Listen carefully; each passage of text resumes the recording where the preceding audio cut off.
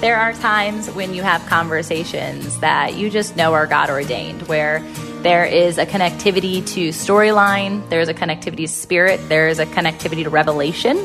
And today's conversation with Peter O. Estevez was exactly that. We have the love of the Latino community. He's actually Mexican. I just bore Mexican children since my hubby is half Mexican. And he has a storyline, actually one of pain connected to that. And now he serves from a place of philanthropy, from a place of empathy, from a place of desired change, not only the Latino community, but also every single person within humanity, around advocating for recovery, mental health, abuse, struggle, greed, freedom, fame, all of the things that are secularly sometimes normalized and also criticized. They're criminalized, and they take us to a place of shame, guilt, and trauma. And y'all know from my own book, if you haven't yet read it, Always Becoming: Sex, Shame, and Love. It newly came out on Audible, so I'd love for you to listen. It's my voice and my energy, and so it brings life to the words in a new way. But Peter and I are in cahoots when it comes to being able to take personal development and allow it to free us in order to serve others through the lens of the one true agape love. So you guys, please tag Peter, check out everything he has going on social media, and be sure to tune in to his show and his upcoming event with my favorite Tim Story, and his new book coming out, From Lies to Riches, in January in parallel to that conference. So tag us, review here, and I would be so honored to share your review on the show in the upcoming weeks. I appreciate you guys. Thanks for being a part of the Fit and Faith community. Welcome to the Fit and Faith podcast. FIT is an acronym representing founders, innovators, and trailblazers who are looking to live a life wholly, fully, authentically, and truly fit. A space for us to connect on the raw, real stories of mind, body, and soul alignment of entrepreneurs and kingdom leaders. I'm your host, Tamara Andress, and this podcast isn't like the cookie-cutter interview experience. I've been coined the entrepreneurial rabbi, and so we do go there, unscripted.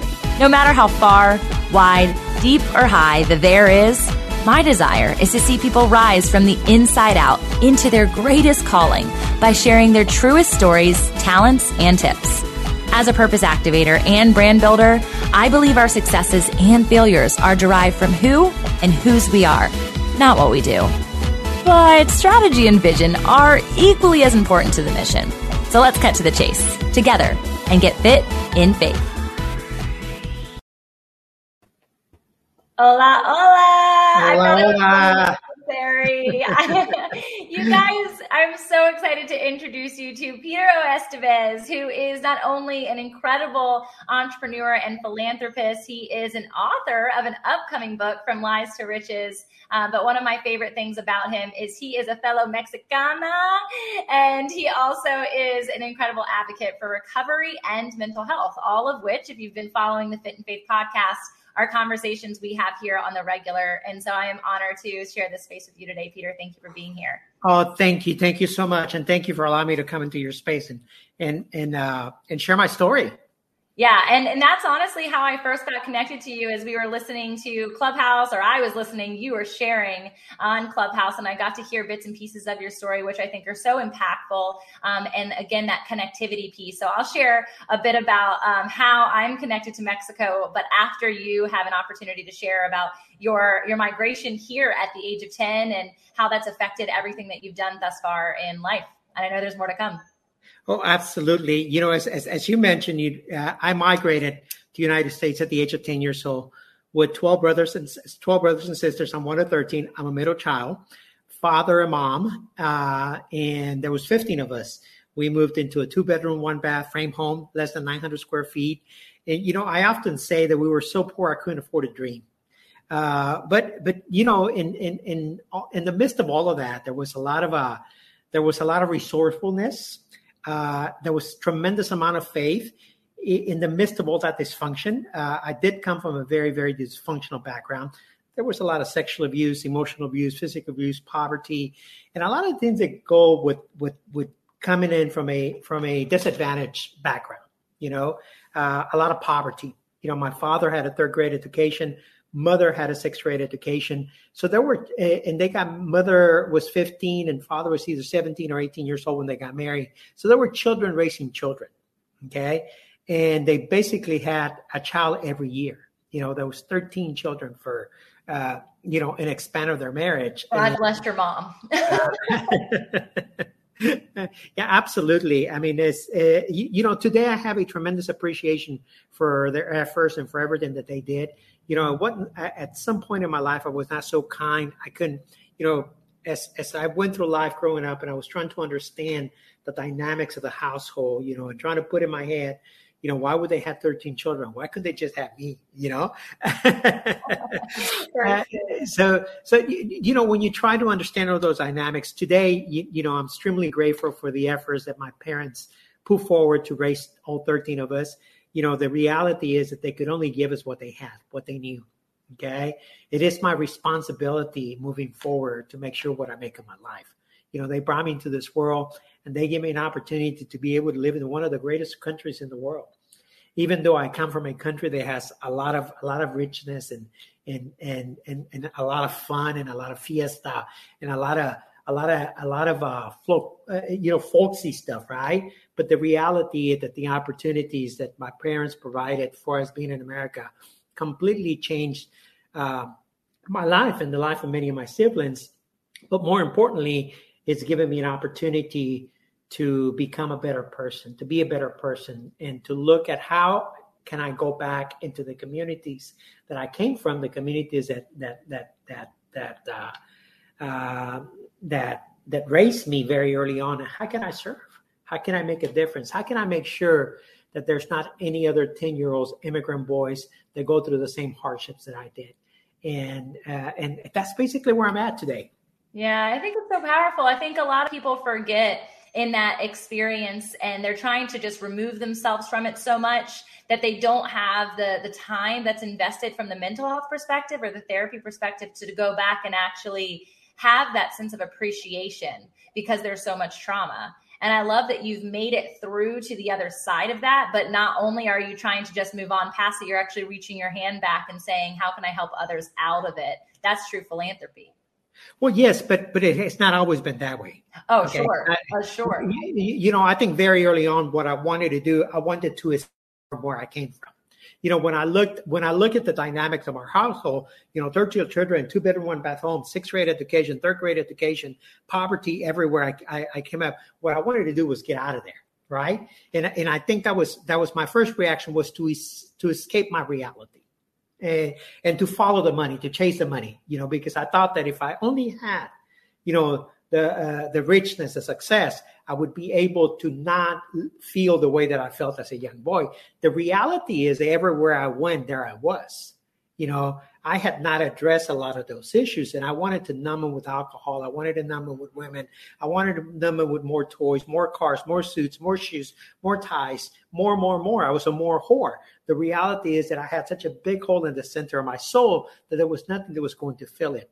Until I went back and I actually addressed some of those issues, I was able to go back and stop taking the little boy, the 10-year-old immigrant boy into the boardroom, into the marriage, into the relationship, into the partnership, and sabotaging everything.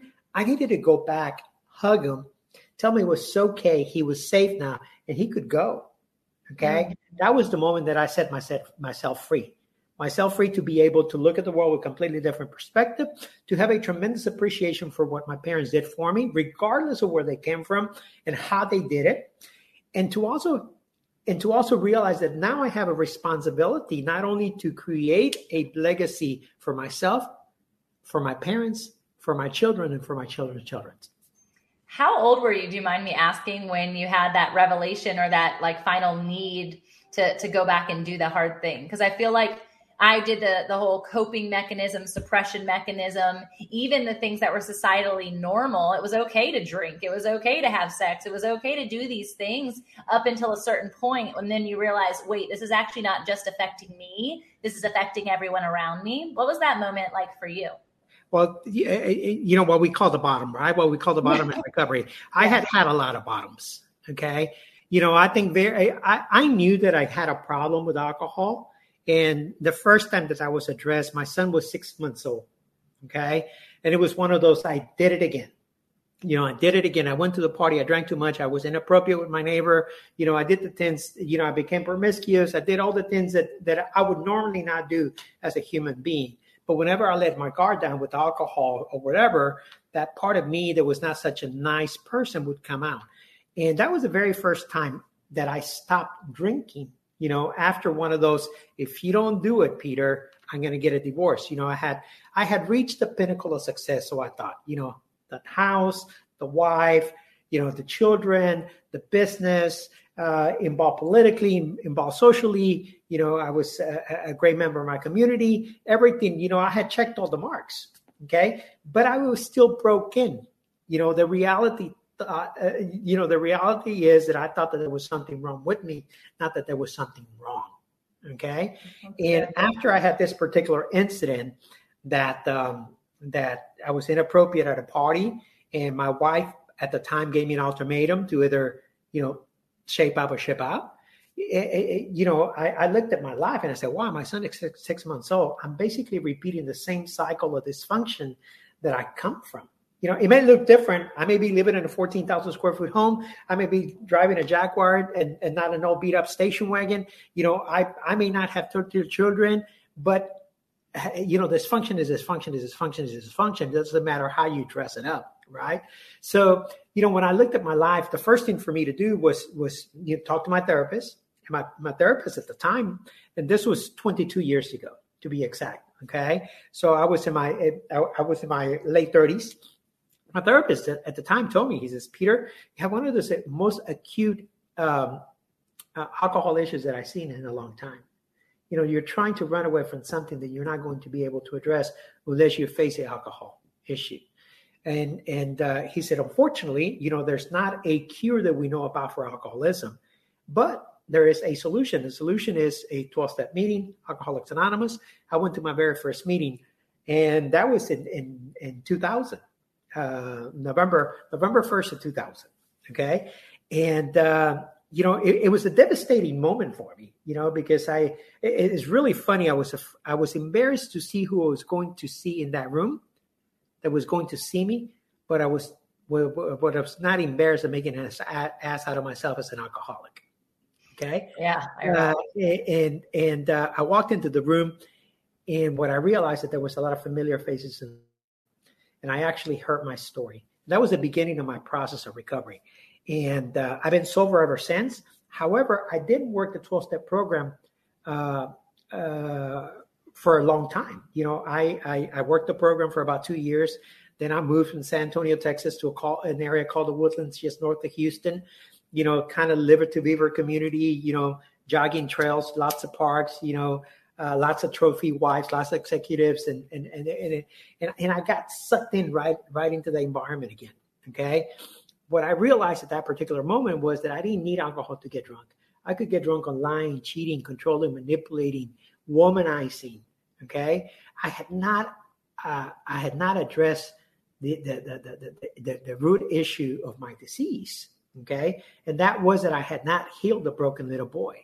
I was still carrying with him. He was looking for validation. He was looking for look at me without looking at me, right? And unfortunately, in 2008, after 14 years of marriage, first of all, my mother passes away. My wife asked me for a divorce. I'm in the middle of we're in the middle of one of the worst economic crises that we had gone through in our generation, 2008 economic crisis. My father passes away 6 months later. I'm losing businesses. My wife, and I find myself becoming a single parent. And seeing my happy, healthy 6-year-old little boy broken, gaining weight, with no self-esteem, secluded in his room, gaming and eating. And that was all he was doing. And what I realized was that I was committing the same type of abuse that my parents had done to me, just in a different way. I basically married my son, and I looked at his life and what his life was looking like. And I realized that it wasn't just what I was doing, that I needed to be a better father, that I needed to be a better neighbor, that I needed to be a better man, a better brother, a better husband, a better friend, a better member of my community. And I literally went back into the 12-step program. I started working the 12-step program. I realized that sobriety stops the drinking. Okay. Recovery is where you really are able to dig deep into being able to take care of the soul, mind, body, and spirit. Is a transformation of your soul, mind, body, and spirit. But there's something more that has to be done, and that something has to come from you. There's not a 12-step program or a recovery program or an AA meeting that is going to give you all the solutions.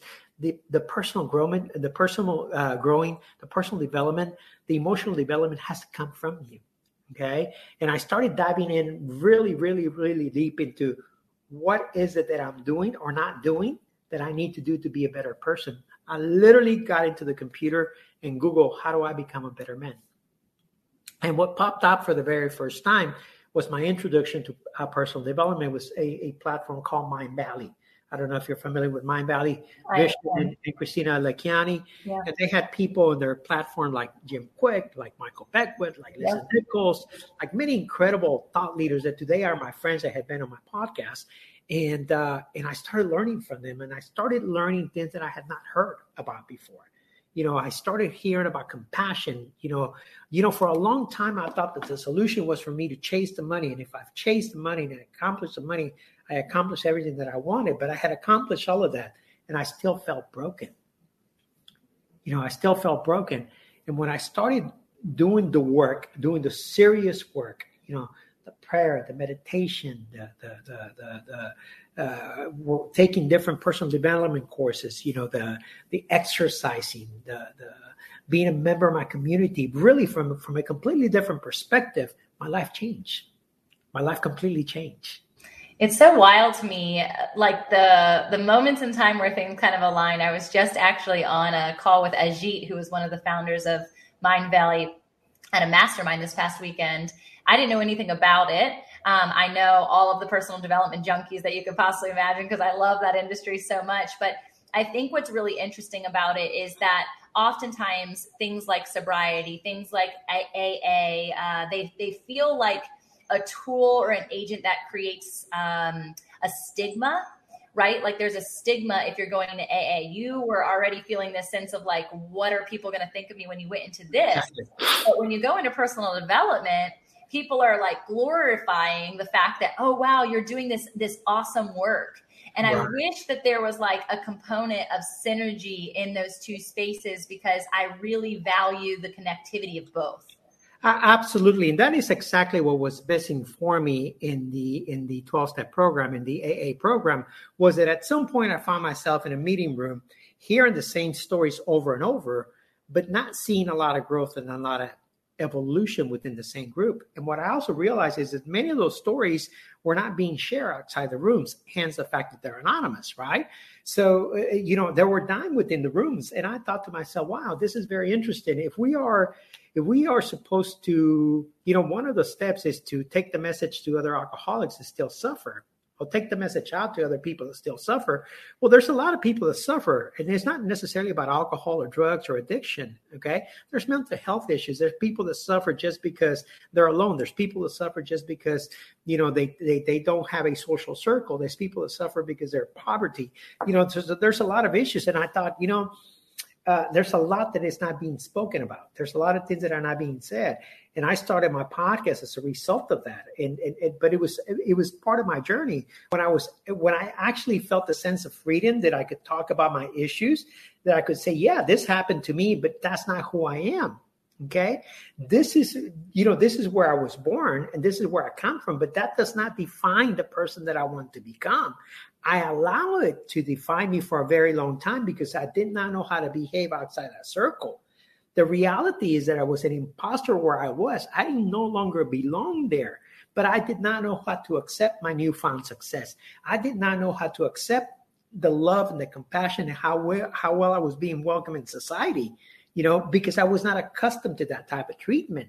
It was not until I did the work that cleared my head, that gave me, that gave me the vision to be able to accept that as long as I take care of myself, I'm able to take care of others. And if I'm tending to what I call my 5 pillars, the physical, the mental, the emotional, the spiritual, the financial on a daily basis, then I'm operating from a single state of consciousness. I am here and in the present. I'm not time traveling, and I'm able to see what the world is all about. I don't have to imagine things. I don't have to think about things. I'm clear. I have the clarity to make the choices that are going to lead me to live the life of well-being, to be of service to myself, to my community, and to others. So incredibly powerful. And I feel like that alignment piece, right? I talk about vertical alignment first before horizontal alignment, and coming into the understanding that like once we get that mind, body, soul connectivity, that sense of self-love because of the love of the Father, our creator, whoever that God is to you, then you're able to then pour out with an effervescent and energetic flow, because you're now just a conduit versus feeling like the world owes you something. Absolutely. Or you need to take something from the world. Absolutely. Absolutely. And that was part of my challenge very early on. I felt unjust. I felt like a victim.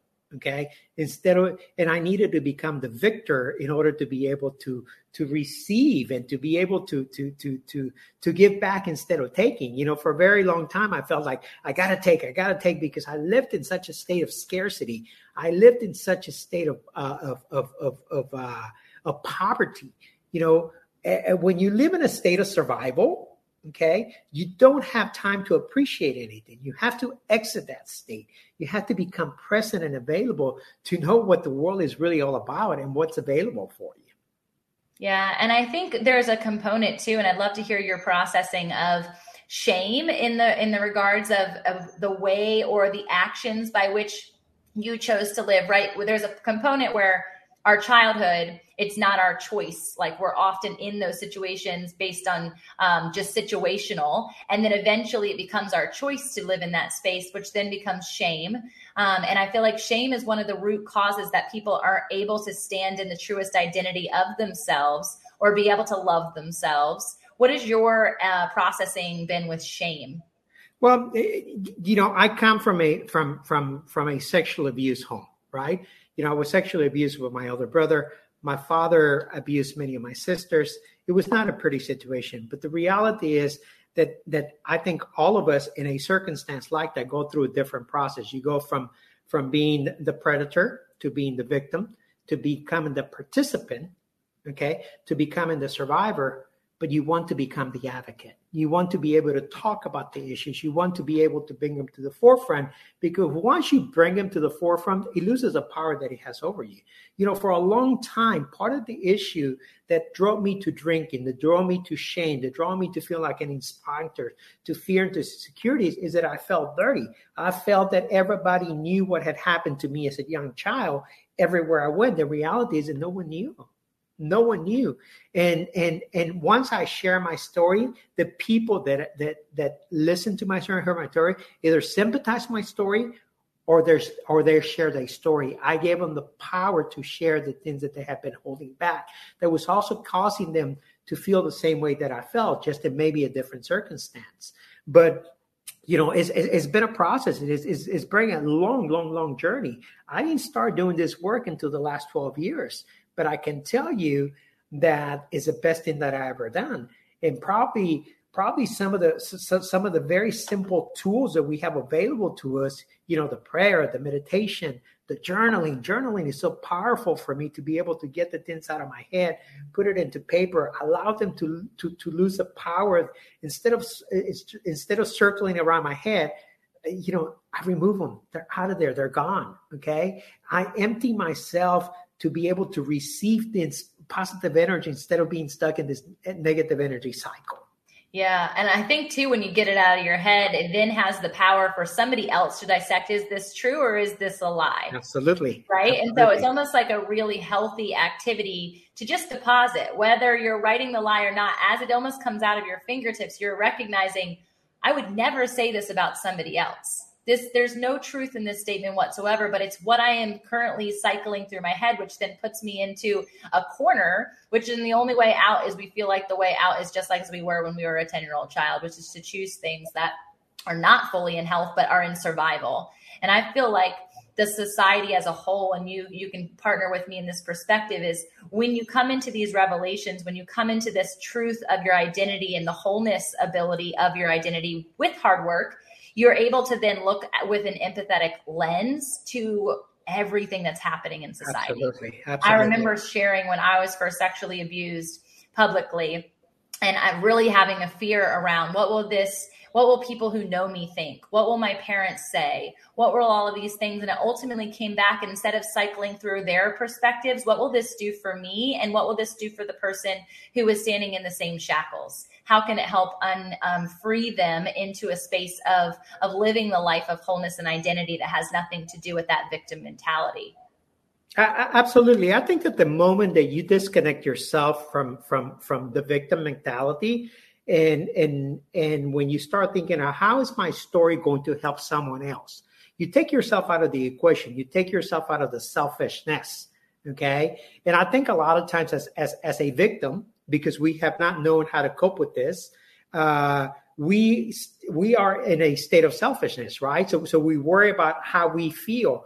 But when you let go of that, when you're able to let go and say, how is my story going to impact somebody else? How am I going to change lives? How am I going to make sure that I break the cycle? In my case, when I saw my son going through a different type of suffering, okay, it may have not been sexual abuse or emotional abuse, but I was still abusing him to a certain degree by creating an environment that he was not equipped to handle. Right. And as a parent, I have the responsibility to provide the safest and best possible environment for him. OK, so I needed to become more active. I needed to become more aware of his needs and his feelings and his emotions. I needed to stop raising him like I was raised. OK, and I needed to come down to his level and to address his needs. OK, instead of me trying to address my needs. And wonder, how are my needs? Why, in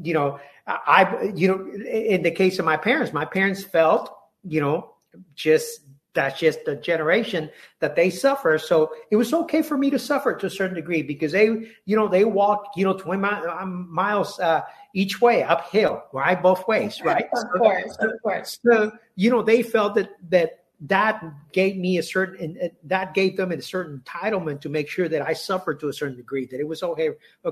Well, that's not the reality. The reality is that as parents, we have responsibility of creating the best environment possible for our children, regardless of what our financial circumstances are.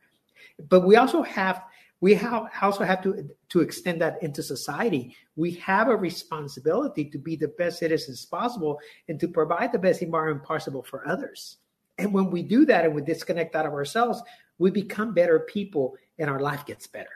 Yeah. And sexual abuse specifically, and understanding this from a philanthropic lens, even in sobriety or alcoholism, also something that I handle and have seen generational bondage that's happened. So sure. We've chosen to, have a sober home for our family with that intent that we don't want that to be our cycle because we know it's possible, right? Right. I think of the sexual abuse 1 in 4, and that 80+% of that 1 in 4 who have been abused, it happens with somebody that they know, like, and trust. And right. So there's all of these pieces to the puzzle that are so broken, and that empathy that is equipping us to then serve other people really does allow us to stand outside of self and stand in a place of true service.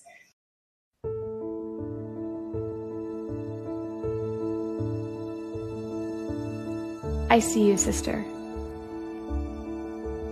The dream is spinning in your soul, calling you forward, and yet the works are taking a toll.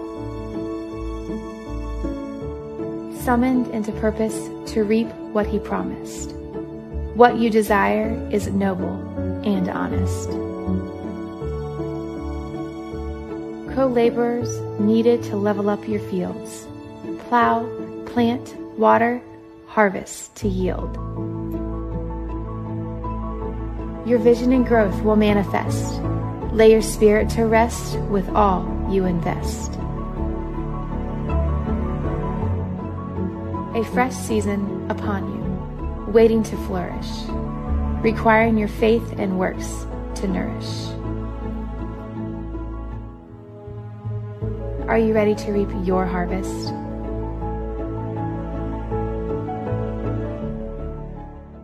I'm curious, with your ethnic background and being from Mexico, I married into the Mexican familia, and I'm so grateful for the heritage that's cultivated in that space. And every time I go to Mexico and I see my grandparents and family that live there and see the variation between how we live here in America and how they live there, does it give you a heart to like serve your ethnic group or serve back there in another country, or where's your philanthropic lens really fall? Well, my commitment is to serve humanity, right? But I realize that many of the issues I suffer permeate in my community. They permeate in disadvantaged communities. It doesn't matter what ethnicity you are. Okay, they're more common in poor Latino and African American communities. Okay, just by the sense of the dysfunction.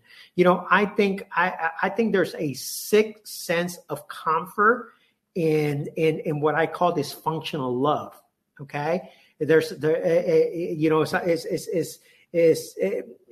almost like you overlook how sick, incestuous it is, but it's dysfunctional love. It's still love. Okay. I don't want that kind of love. I want healthy kind of love. I want unconditional love. And so going right back to your question, I see that permeates more in my community. I've seen it that it has gone on through generations. My heart and my passion is to be able to educate children that have less opportunity and are more prone to become victims of those types of environment. Because it permeates in lack of education, it permeates in disadvantaged communities, it permeates in poverty. Okay, when people have a good social background, when they come from a decent economic environment, when they come from an educated environment, these issues lessen because you talk about them. I taught my son very early on that there was an importance in education. There was an incredible importance in communication, and there was an incredible importance in lack of secrecy. There is no secrets. And I told him very early on, because when we do not pay attention to our children at a very young age, we are creating an environment where they are going to seek to trust someone else other than their parents. And if you create a safe environment at home and you don't permeate secrecy, you don't permeate dysfunction, okay? Distance, this type of sexual abuse, drug use, alcoholism, all of these things decline, okay? The reality is the most people that fall into addiction, depression, alcoholism, sexual abuse is because they're looking for some type of attention, okay? Unfortunately, there's always a perpetrator on the other side that is looking to give the wrong kind of attention. Okay. But when you have an open line of communication with your children, you listen to those possibilities. And my heart is to be able to be a greater service to anyone and everyone. But I have a deep compassion for my community because that's where I came from. And that's where I continue to see, I still have siblings, brothers and sisters that think like my parents did, that operate in the same function and mentalities that my parents did. They still stayed in that cycle of dysfunction. And I know I can't change everybody, okay? But I know that if our message gets across and we impact a generation, it's a domino effect that is going to multiply and affect many other generations moving forward. Yeah, this is so powerful. And it's interesting because there's people in all different genres, backgrounds, even different age sectors and generations that I know are on the same pursuit. For instance, I have a gal locally who actually just passed, but her legacy is living on through her nonprofit. And the nonprofit is called Stop Abuse Foundation. And the intent is to go into schools and infiltrate the space with a life-size puppeteering experience that teaches children how to say no and how to understand that their body is their body and it's not meant for other people. And they've partnered with local police precincts in order to stand kind of on call that at the end of these presentations, kids are welcome to come up and share with a trusted adult. Wow. And so they've actually put hundreds of people behind bars in our local community with this initiative. And the intent is to bring it to the nations to be able to allow children to have a voice, because that's ultimately what is stripped from kids, is their voice, because of that sense of secrecy and that sense of guilt or shame, or even sometimes it's done in a space of trust because they do know and like them. Absolutely. They want to honor the request of that person that they love, having no idea that it's actually causing, innate trauma that can last, like it did for you and myself, decades to come. Absolutely. Yeah, so I just think it's powerful. So when you are actually putting initiatives to play, and I know you're a multifaceted entrepreneur, how do you actually show up in the world like today? What are the different initiatives that you're working on, and how can we as a community help get behind those? Well, thank you so much. First and foremost, obviously, one of my biggest platforms that I have right now is my podcast, which has recently shifted from Coming Clean, which was our main focus was addiction, recovery, and mental health.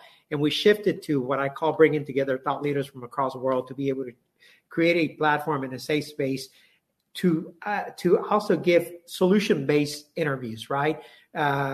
People need, today is about finances, about growing, about evolving, about personal development, about mental health. So there's a lot of topics that they need to be exposed to, right?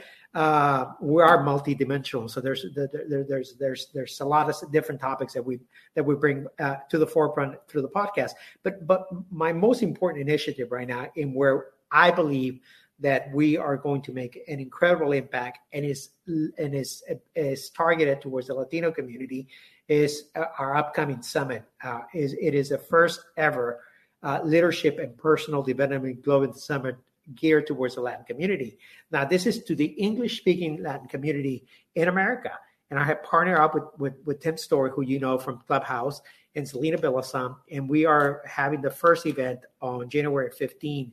And that event, we anticipate anywhere between 150 to 200,000 people from across the world. We're doing this event at the Worry Studios. This is the very, very first time that a leadership and personal development global summit in English for the Latin community has ever been done. Why is that important? And why am I doing it at the Worry Studios? The Worry Studios is an incredible facility. I'm sure you're familiar with it. It's 360 degrees, floor to ceiling LED walls. You can have a two-way communication with your audience. It's live online. Okay. But it's just like they're there with you in the room. And we want to be able to make it accessible to every income graphic and every demographic possible out there in the community that has never been exposed to personal development. The reality is that, personal development has gone mainstream, right? It's become digitized, democratized, and demonetized. So it's available to a lot of people, but there's still a tremendous disconnect there's a cultural disconnect. I can listen to Tony Robbins, which I've been to many of his courses and many of his seminars. I can listen to Brian Tracy. I can listen to John Maxwell. I can listen to John Assaraf and many of the incredible thought leaders that have paved the way in personal development. But there's still a cultural disconnect. There's still certain isms that they don't understand. It's not anything different than an African American, than you and I trying to understand the Afro-comb, right? We're just not going to understand it because it's not something that is not part of an ethnicity. And it is the same thing in the Latin community. There are certain things, jokes, isms, sayings, custom beliefs, religious beliefs that don't translate when you are trying to teach somebody to speak to understand something. I've been in the personal development space as a student for the past 12 years. And I have yet to hear somebody that sounds like me, speaks like me, looks like me, or has the color of my skin. Now, this is not about diversity. Don't get me wrong. This is about being able to understand the culture and being able to deliver the message that penetrates the culture and it makes a difference. And if I can compare it to anything, I can compare it to what Tyler Perry or Oprah have done to the African American communities. They have been able to showcase the issues that have impacted their communities, and by exposing a lot of those problems, in a positive way, either through comedy or education, they have been able to move those generations forward hundreds of years. Okay. Much, much further advanced. The African American community is much further advanced in education, in wealth, and in personal development than the Latino community. Okay. And it is only because they had incredible leaders that took a leadership role, and they decided that it was time to make an impact in their communities. Well, I decided it's time to make an impact in my community. Tim Story decided it's time to make an impact in the community, and Selena has done the same. So together, we are creating this incredible global summit that feel that is going to be able to identify, educate, transform, and empower personal development leaders that can then go back into the community. And our goal is to be able to impact 100 million people by December 31st, 2028. I know what the issues are. I know what the problems are, but more importantly, we know what the solution is. And the solution is personal development education, and bring it to the forefront and democratize it, demonetize it, digitize it, and make it available to all. It's so incredible. And I feel like it's a component, and I've seen this time and time again. When someone has an unlock in the personal development space, it often leads to like a self-awareness of purpose. And they're like, wow, I can actually stand in purpose, on purpose, with purpose, because I have a sense of authority. I have a sense of confidence. I have a sense of awareness of the communal connection to our greater good. And then after purpose is where I love to come in, is this connectivity to entrepreneurship. And I think that's really where my heart has been drawn to the Latino community, is this knowing that I see these incredibly talented creatives, incredibly and talented artists. And they have such an incredible work ethic outside of any work ethic of an American I've ever seen. I mean, my grandpa literally sweeps his entire house every single morning. Like, Grandpa, you just did that yesterday. He's like, oh, this is my daily chore. This is what I do. Yeah. Okay. But their work ethic is absolutely top notch. And I think that if we can parallel self-development, connect it to their purpose, and then bring in the tools for entrepreneurship, it would literally change the globe in so many ways. Absolutely. And I'm glad you said that, because the education component has to come first. Okay. Instead of the entrepreneurship component. Okay. If it's not different than me. I'm my greatest example. Okay. My story is not unique. My story is a story of many. I just happen to talk about it. Okay. And bringing it to the forefront has allowed me to experience more stories that resonate. I'm very similar to mine. But here I was, a young immigrant boy that wanted to run out of poverty and figure out, because of the resourcefulness that I saw in my community, how to work hard and make a lot of money. Okay. But I still went on and carry a baggage of problems into adulthood. And I could have saved myself a lot of headaches, and I could have pained less people had I known how to address those issues. Okay. So if I was to say, teach a seminar on how to make,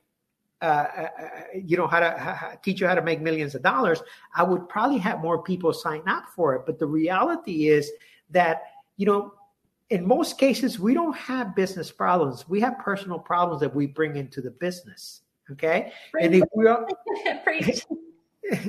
we are able to address our personal issues and show up whole and complete, then we can complete and whole a whole bunch of different things. Come on. It's so good. And it's so true. And both of our stories parallel to that revelation, because you can have all the money, you can have all the fame, you can have all the things.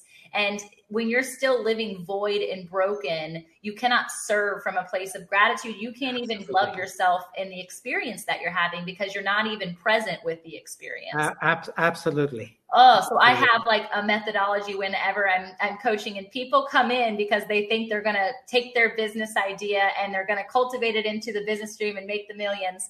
And so often I come in and they are like, kind of like, because I'm like, we're actually going to do a bit of personal development first. Like, let's figure out, how's your head? How's your heart? How's your home? They get the therapy, they get the life coaching before they ever get the business coaching, because if their identity is not intact, they're going to serve out of that place of brokenness. And that's where we are, honestly, in the world today, and why there are so many spiraled experiences and broken systems, because it's just a bunch of broken people breaking people. And we have an opportunity to do it another way. Well, and I was one of those broken people, breaking people for a long time. Yeah. And I think you standing up in that ownership and understanding through this personal development lens, maybe there's a bunch of different hooks and ways that you can market to like come and understand how to make millions effectively, right? And realize it's actually all about personal development. So when I have entrepreneurship events, and Tim is actually speaking at one of my conferences next year, it's a faith and business conference. And I've had a lot of people question, like, why would you even put the faith piece in? Why don't you just like have a church experience and then have an entrepreneurship experience? And I'm like, because you have to bring that wholeness together for it to actually effectively work. Because good money in the wrong hands can do a lot of bad things, but good money in good hands can do incredible things and change the world. Absolutely. Absolutely. You could not have said it better. And we've seen that over and over and over and over. Fortunately, we have people like Grant Cardone and a lot of incredible business leaders today that are doing incredible things. But a lot of it is, if you look at their components, if you look at their values and their principles, there's an emotional development component there, and there's a personal development component there. And when you marry the three of them, entrepreneurship, emotional development, personal development, and of course, faith, okay, and religion, community, whatever, spirituality, whatever you want to call it, okay? You have an incredible recipe for incredible success and happiness and a peace of mind. Yeah, it brings me back to Tim's like miracle mentality, right? Absolutely. It brings you into that experience. I think it's so powerful. Peter, you have been an absolute joy. I am so grateful and indebted to your vulnerability, but more so what you're doing with that vulnerability and changing the world. I am excited for your book, From Lies to Riches, to come out. Is that going to be out before the conference? Or actually, we released it at the conference. Woo-woo! Look at you. Yes. You know how to do the marketing side of things really well. Yes. Really amazing. I would love for my community to be there. I will surely be sharing with family and friends and my community here. And I want you guys to go listen to the Peter O. Estevez Show. That's a top-rated podcast. And be sure to connect with him on social media. He comes on Clubhouse sporadically, so be lucky and join him on the PeterEstevezShow.com. Peter, is there any final words that you have for the Fit and Faith community? I want to thank you, and I want to thank your community for allowing me the space and the opportunity to share my story and my message. Thank you so much. Absolutely. We will see you in January at your conference. Thanks again. Thank you. Hey y'all, it's me again. I hope in today's episode you sense an ignite to an ember within you. Something mentally, physically, emotionally, or spiritually moving that creates and sustains a fire within your journey. Before you go, let's solidify the flame. I'd love for you to take a step right now in declaring your takeaway. By snapping a pic of the episode you tuned into, share your sparked moment and tag me at fitandfaith_podcast or me personally at tamara.andress on Insta. I hope that I can keep you accountable and also share you with the greater community of the Fit and Faith podcast listeners.